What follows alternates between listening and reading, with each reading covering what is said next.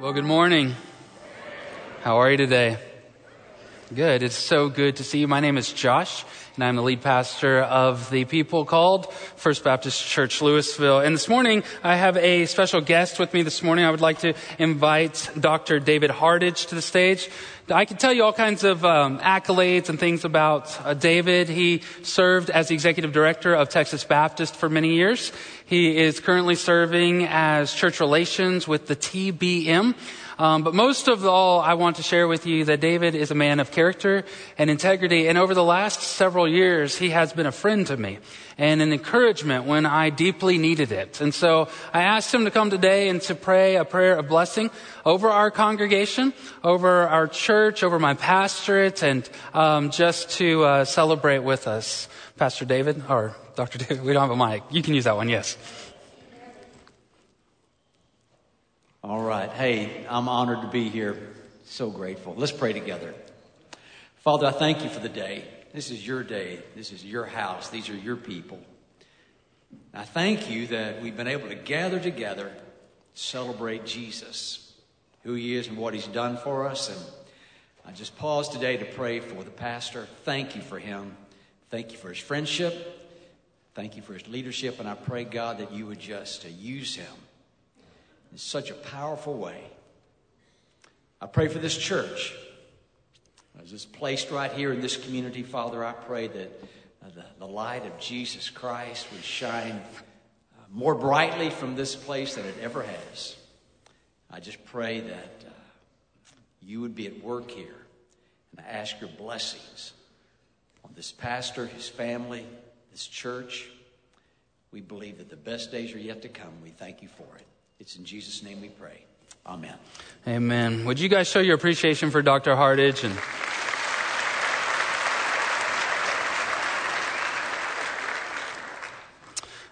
coffee.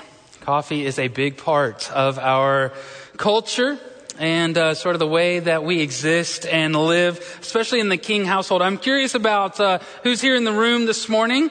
By show of hands, how many of you are self-described coffee snobs? Anybody's coffee snobs? Okay, there's a few of you. I see those. I was expecting BJ. How many of you are like, McDonald's or gas station is good enough? It's just fine. All right. I don't disagree with you. I don't. How many of you are like, I couldn't care less, just give me coffee? Anybody? All right. How many of you are coffee is bitter water for bitter people? I've heard that before. In our house, we love Cuban coffee. It is a big part of our mornings, especially Cafe Bustelo and cooking it with a percolator and enjoying that every morning. It's not unusual in our household, extended family, to give gifts evolving around coffee, particularly, like I said, with Cafe Bustelo and Cuban coffee. It's just so much a part of the King household and our extended family. It reminds me of a time when Haddon, my oldest son, was much younger, and it was in the morning. I was drinking coffee and he was sitting on my lap. I don't remember what he was doing, coloring or something along those lines. I was reading my Bible, drinking my coffee, and he was sitting there. And he looked at me and he asked if he could take a drink of the coffee. He had never taken a drink of coffee before. And so I looked at him like any compassionate father would. And I said, go ahead. Just like that. Now, this was still a very warm cup of very strong Cuban coffee, which is essentially an espresso.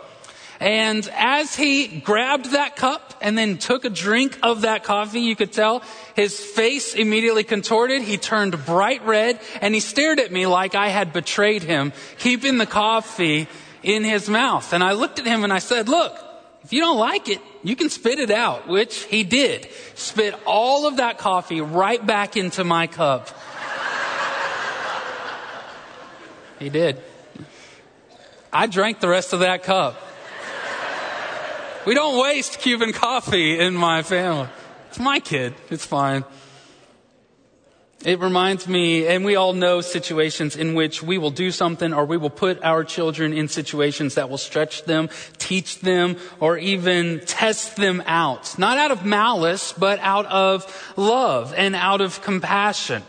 We all know that if you encourage your son or your grandson to ask that girl out, it might end up in heartbreak, but it is good for him to learn in that way. Merging onto I-35 is something that every new driver has to learn to do, even though it scares all of us, regardless of our experience with driving. Running one more mile hurts physically, but that is the sort of sacrifice that you make. The pain that outside of your comfort zone conditions you to be more of who it is that you would like to be.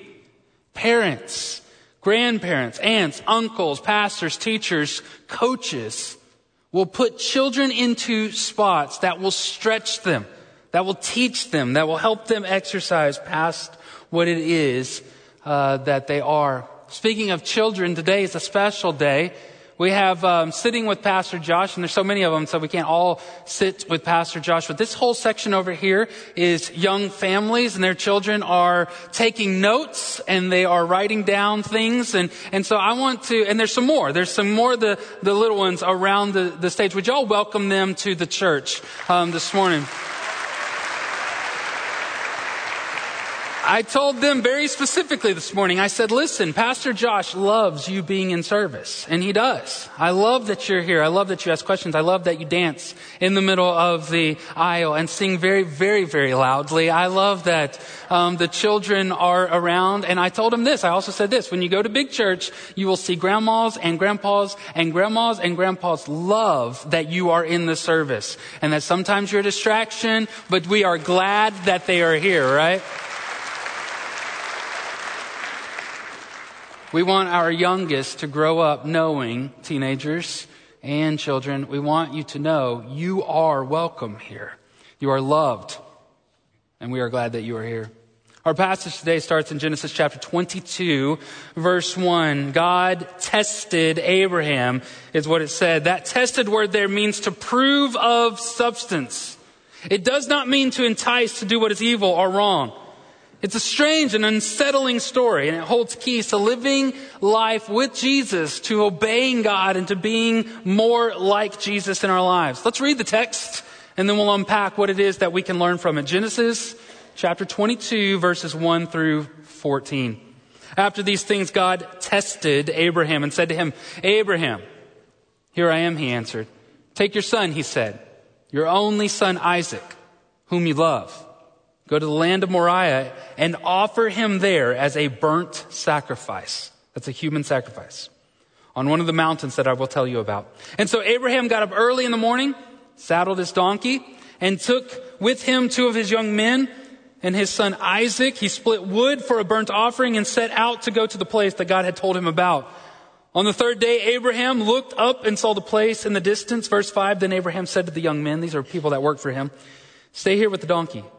The boy and I will go over there to worship, then we'll come back to you.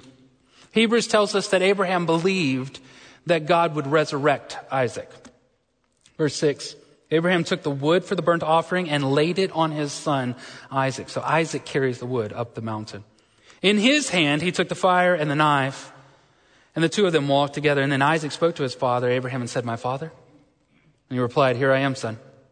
Isaac said, the fire and the wood are here, but where is the lamb for the burnt offering? And Abraham answered, God himself will provide a lamb for the burnt offering, my son. Then the 2 of them walked on together. Verse 9, and when they arrived at the place that God had told him about, Abraham built an altar there and arranged the wood. He bound or tied up his son Isaac and placed him on the altar on top of the wood. And then Abraham reached out and took the knife to slaughter his son. But the angel of the Lord called out to him from heaven, Abraham, Abraham. And he replied, like he always does, here I am.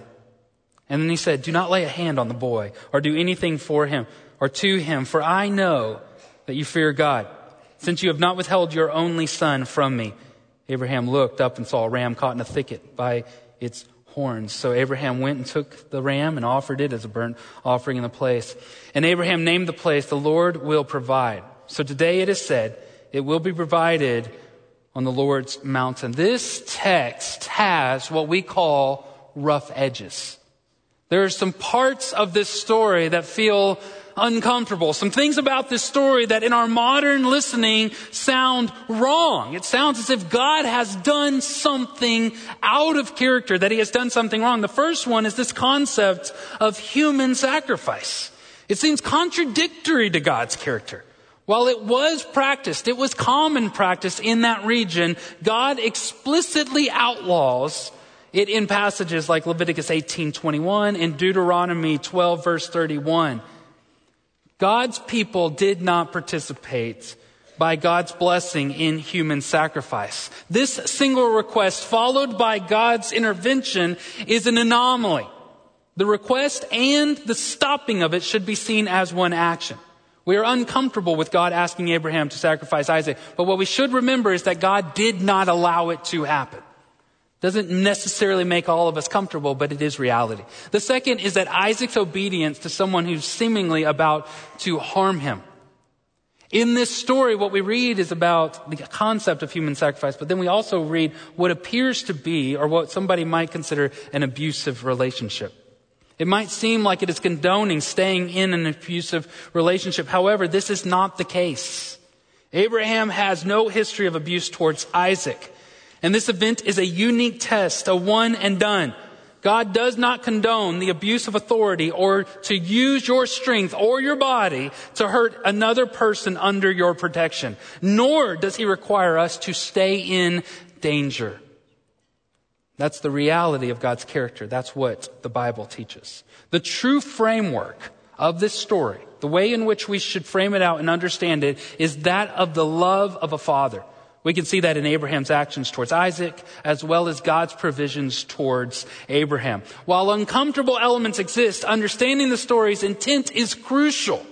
It's a test designed to reveal what Abraham is made of, to reveal to Abraham who he is. And by extension, we need to see this in ourselves and to understand this same concept of obedience in our lives. This central theme to Genesis chapter 22 is jarring obedience. It's jarring obedience. The story confronts this hard reality that God expects obedience, and he blesses it. The way the story begins is like cold water. It will wake you up. I think there are 4 characteristics to biblical obedience that we can see in this story. 4 characteristics to the idea of obeying God and what it is that he has for us. I'm going to look at the first 3 quickly, and then we'll slow down on the 4th one. The first one is obedience or recognition of authority. In our culture, we are conditioned to be self-reliant, to reject outside authority. And we do this for good reason or for valid reasons. Who does not know a story of abuse of power by parents, spouses, police, politicians, and even pastors? However, just because some misuse authority doesn't invalidate its importance. We are all people given to authority. We are all people under authority and have authority over other people. And we should treasure it if we are in such positions of influence and power. The answer, the solution to bad authority is not no authority. It is good authority and right authority. Obedience involves submitting to a legitimate authority in our life. Who defines that authority for you? Could it be your parents or teachers, coaches, maybe bosses or spouses, church leaders? Remember, submitting to proper authority is one of the most Jesus-like characteristics that you can develop in your life. Is it not at Calvary that Jesus submits? Nevertheless, not my will, but your will, he says to the Father. The first characteristic of biblical obedience is recognizing godly authority in our lives. The second characteristic is immediate action. God spoke, Abraham obeyed.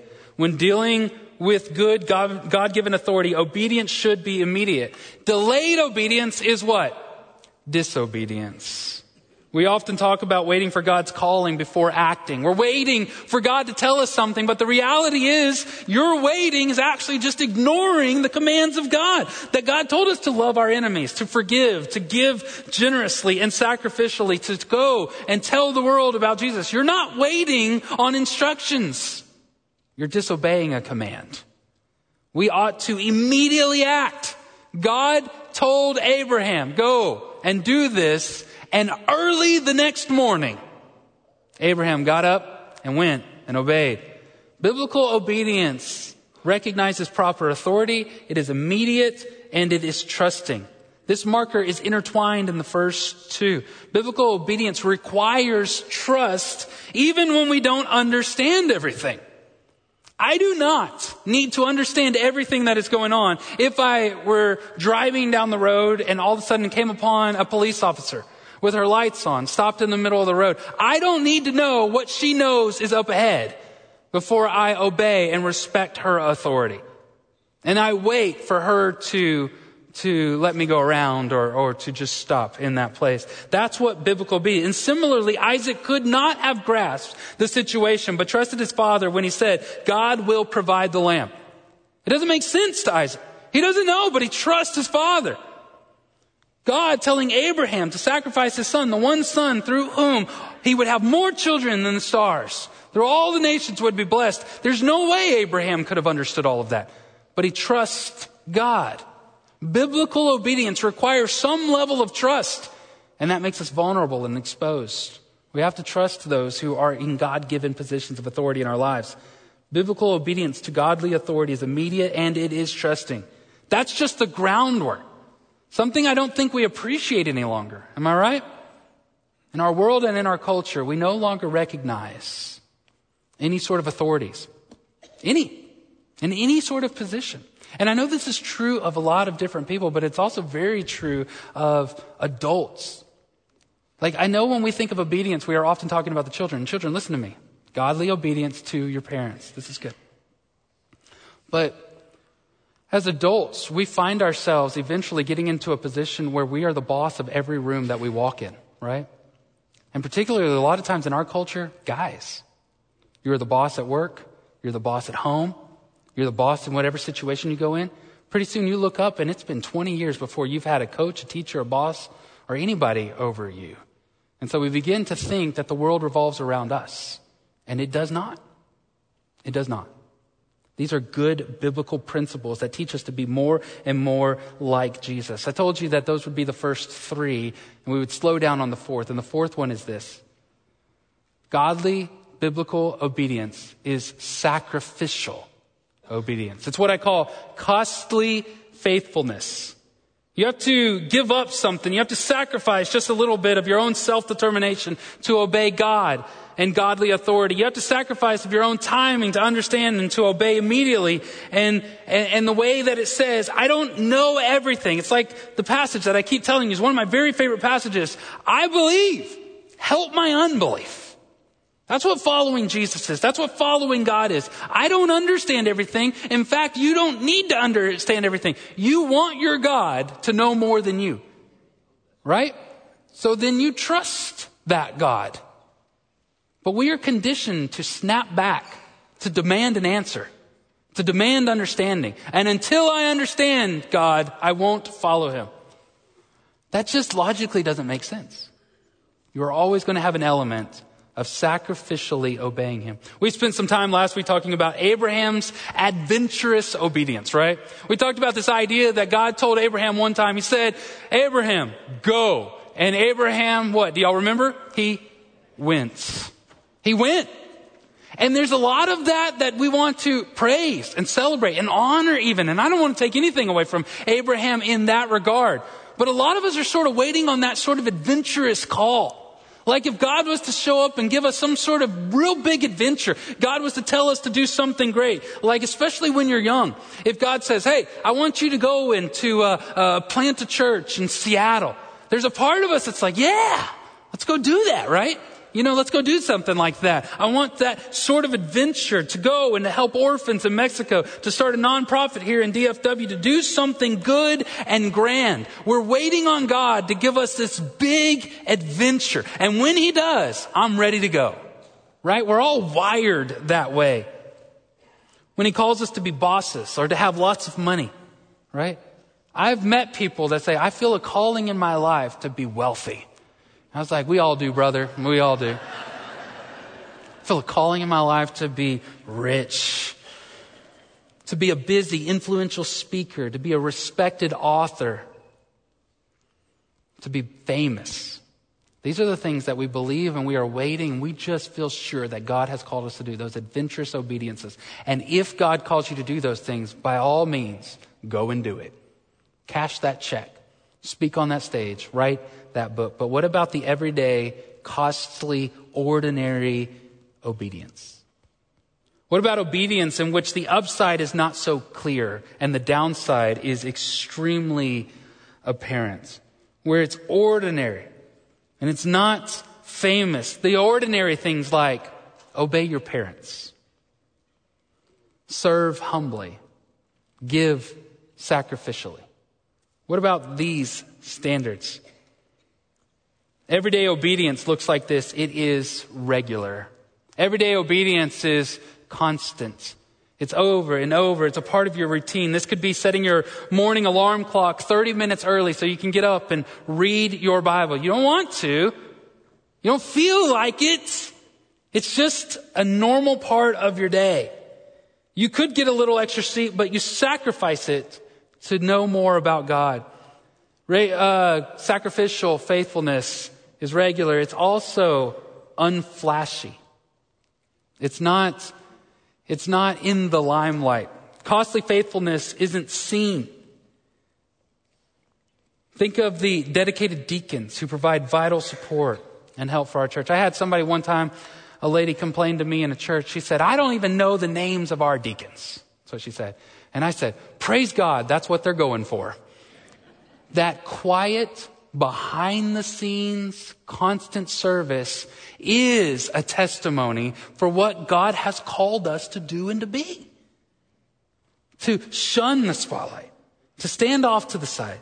Jesus' followers don't crave recognition, but if they do, they kill that. They serve quietly, not seeking titles or fame. They repeat the words of John the Baptist. I am not worthy to even untie his shoes. Make much of Jesus and less of me. Lift him up. Too often, Christianity is dominated by these personalities that want to make much of Jesus and hold on to his coattails. Want to lift him up so that they are seen.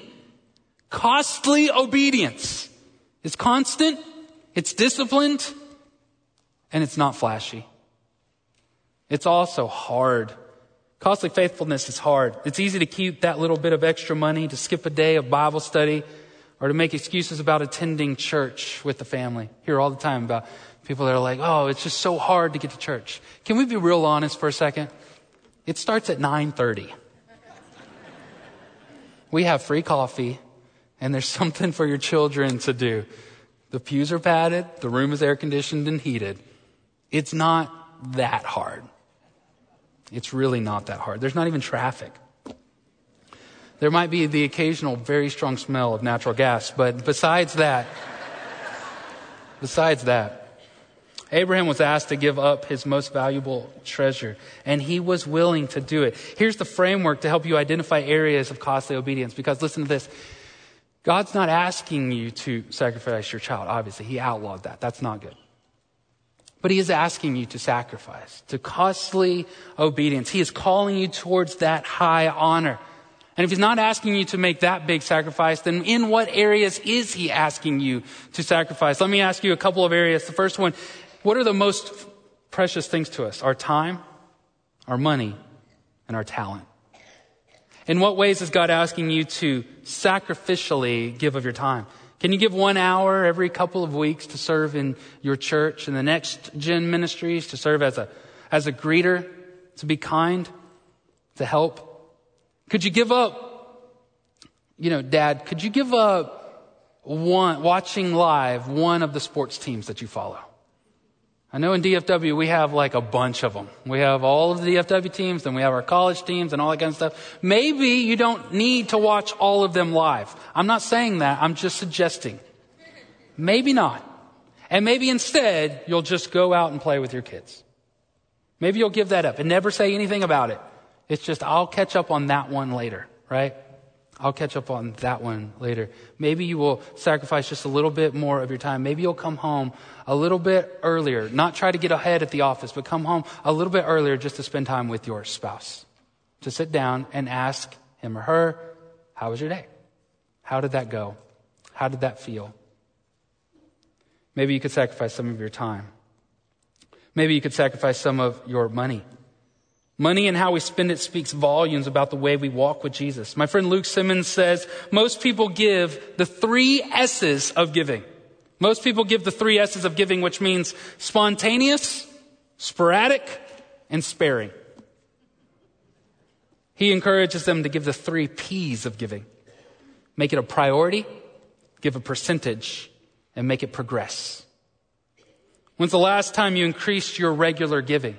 When's the last time you got a raise or some sort of bonus and you increased your regular giving? If you didn't miss a paycheck, you shouldn't miss an offering check. And some of you may feel very strongly right now, preacher, stop talking about my money.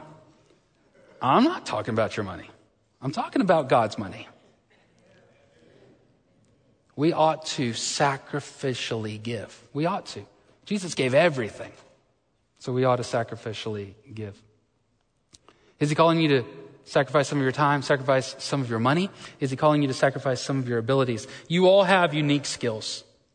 Are you giving any of them away in a pro bono sort of style? Could you tutor a child? Could you serve on a church committee? Could you use your hosting skills? Like you're just really good at making people feel comfortable. Could you use that for your Sunday school class, to have a party at your house or those sort of things? To invite your street, your neighbors over, to share with them what's going on in your church and what Jesus has done in your life. Can you sacrifice some of those things? It's often hard for us to sacrifice. It's really difficult for us to sacrifice and to give away what we get paid to do. In fact, we feel cheapened, but that's costly faithfulness. This story foreshadows Jesus, the obedient son, carrying the wood for the sacrifice up the mountain as Jesus carried the cross. He takes the penalty of humanity's sin on his shoulders. Jesus is the lamb that God the Father provided. We're broken people who have damaged our relationship with God. We need Jesus to save us, to make things right. No one can take the penalty of sin on themselves. We need Jesus to take that penalty on himself. And so the Bible says that if you will submit to God as the true authority in your life, if you will trust him, even though you don't understand everything about him, if you will lay down your own life to follow him, then you will be saved. If you're willing to do that, I invite you to come forward today and to make that commitment. In just a moment, everybody's going to be standing and singing, and I'm going to be standing down here. There are other people who would love to just talk to you and share with you, answer any sort of questions you might have about that. Ultimately, this is what it means to follow Jesus. Every day, in non-flashy ways, just a little bit of sacrifice, chasing after God. I'm very excited today that the TBM is here. You may have passed them you passed their vehicles on both entrances or the main 2 entrances here. If you have served before with TBM, would you just lift up your hand so we can tell you how much we appreciate you? They're all across the room here. Show their appreciation. I love TBM and disaster relief. Anytime there is a disaster, you mark it down. Anytime there is a disaster, you will see those yellow hats. You will see the TBM. You will see DR out on the scene. It doesn't matter if it's a fire or a hurricane, tornado, a drought, any sort of flooding. They're there. And they're there faster than anyone else is there, helping and serving and providing. And I love what they are doing. After the service, I want to encourage you to stop by one of their vehicles going out one of the service. They'll give you some information about it. I have served with DR and TBM over the years. I've been trained and certified both in Texas and recently in Arkansas. Like I said, I want you to stop by and grab those. Back when Harvey just wrecked Houston, I went down there with a group of friends. I have a picture here. It's going to be kind of hard to see, but there's a group of friends and I'm there, the one with the white hat on. That's actually my face mask that's up on my bald head. And it was fun. We went down there to Houston and we spent a couple of days. I slept on the floor of a church for those days, and I learned how to play poker with those guys there at Disaster Relief. We didn't bet any money. We were just playing poker. It was a lot of fun. Actually, it's the same trip that I somehow blew out a pair of my boots. For some reason, my boots, just the bottom, just came straight off the bottom. That's how hard we were working. And everywhere you looked, there was just chaos, just disaster. We would turn corners and see these neighborhoods that look just like neighborhoods in Flower Mound and Highland Village and Louisville. These beautiful homes that the streets were just covered in wreckage. Whether it was drywall or carpet or furniture that had been destroyed by the flooding. And it was everywhere, and it was overwhelming. This huge need. And I'm just one person. Me and my friends, we worked all day pulling drywall. I think in the handful of days that we were down there, we really only finished 2 houses. Houston's like what? Sometimes the 4th, sometimes the 3rd largest city in the United States. And me and my friends, we did 2 houses. Massive need. Like very little help. I mean, I really didn't make any sort of difference. I didn't ever get to talk to any homeowners. I didn't talk to any lost people. I didn't get to share the gospel. I really didn't do that much at all. At least that's the way that I felt. I read recently that year, due to the Harvey relief, the TBM made 25,925 contacts with people affected by the disaster. That we prepped 1.6 million meals for people in need. We distributed 5,592 Bibles, and 265 people made professions of faith to follow Jesus Christ as their Savior. It was...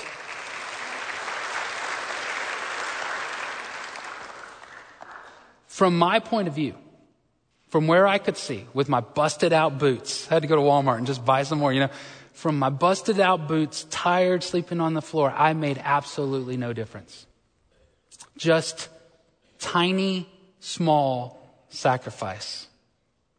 A small one that wasn't all that glorious, that no one knew about. No one knew my name. No one knew anything that I did. And in any regard, we didn't make that huge impact, but collectively, through sacrificial obedience, through costly faithfulness, we changed the world for people. We did that went. They did that organized it. You did that as a Baptist church that funds TBM. We did this through small, regular, sacrificial, unflashy obedience. What is God calling you to do today? Because that's how it works. Let's pray together. God, thank you for this morning and all the ways that you have blessed us and continue to bless us. God, we do set aside just a few minutes to thank you for this group that we call TBM. We appreciate those who work, those who labor, those who give and sacrifice, who go, who stay, who see it all the way through. God, bless them. Bless the work of the TBM. May it multiply and grow and strengthen. God, bless this church for supporting such work. Bless those who go.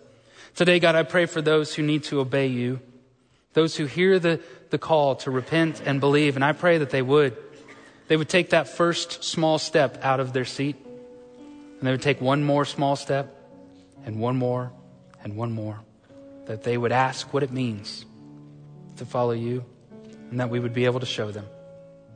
God, thank you for those who sacrifice. Thank you for those who give. Thank you for those who will be born again today. It's in Jesus' name we pray together. Amen. Y'all stand together. We're going to give you a moment to respond. If you need to trust Jesus as your Savior, the altar is open. Come to the altar. If you want to join with this church, you could take steps in that direction. I'm up here. My wife's up here. Julie, BJ, Jeffrey, we'll be up here to answer any sort of questions and to be with you.